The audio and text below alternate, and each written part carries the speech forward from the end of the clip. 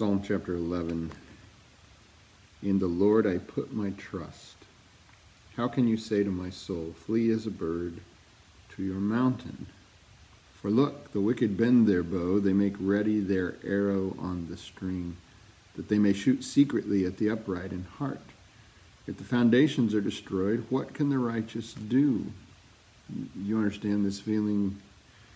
You're wanting to live at peace, but you're surrounded by things that make you afraid. And even sometimes it's people in particular. So this is the expression of the reality of living sometimes. But here's the answer, and this is a Psalm of David, verse 4. The Lord is in his holy temple. The Lord's throne is in heaven. His eyes behold. His eyelids test the sons of men.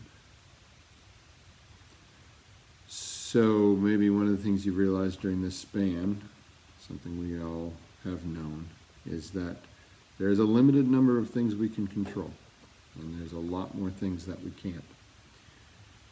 But that our great hope is not in our ability to control everything, but rather in the reality that the Lord is in his temple and that he sees.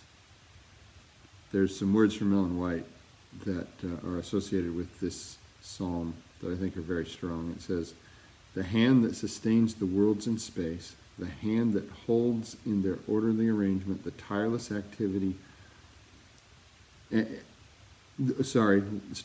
hand that sustains the world in space, the hand that holds in their orderly arrangement and tireless activity all things throughout the universe of God, is the hand that was nailed to the cross for us.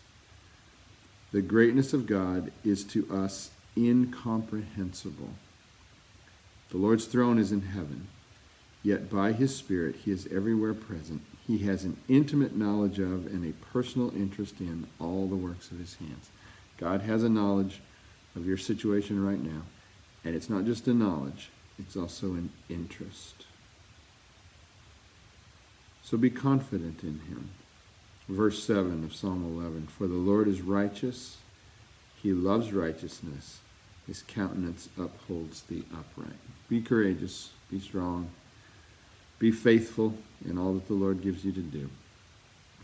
And one day we'll be able to gather back together as the Forest Lake Church family.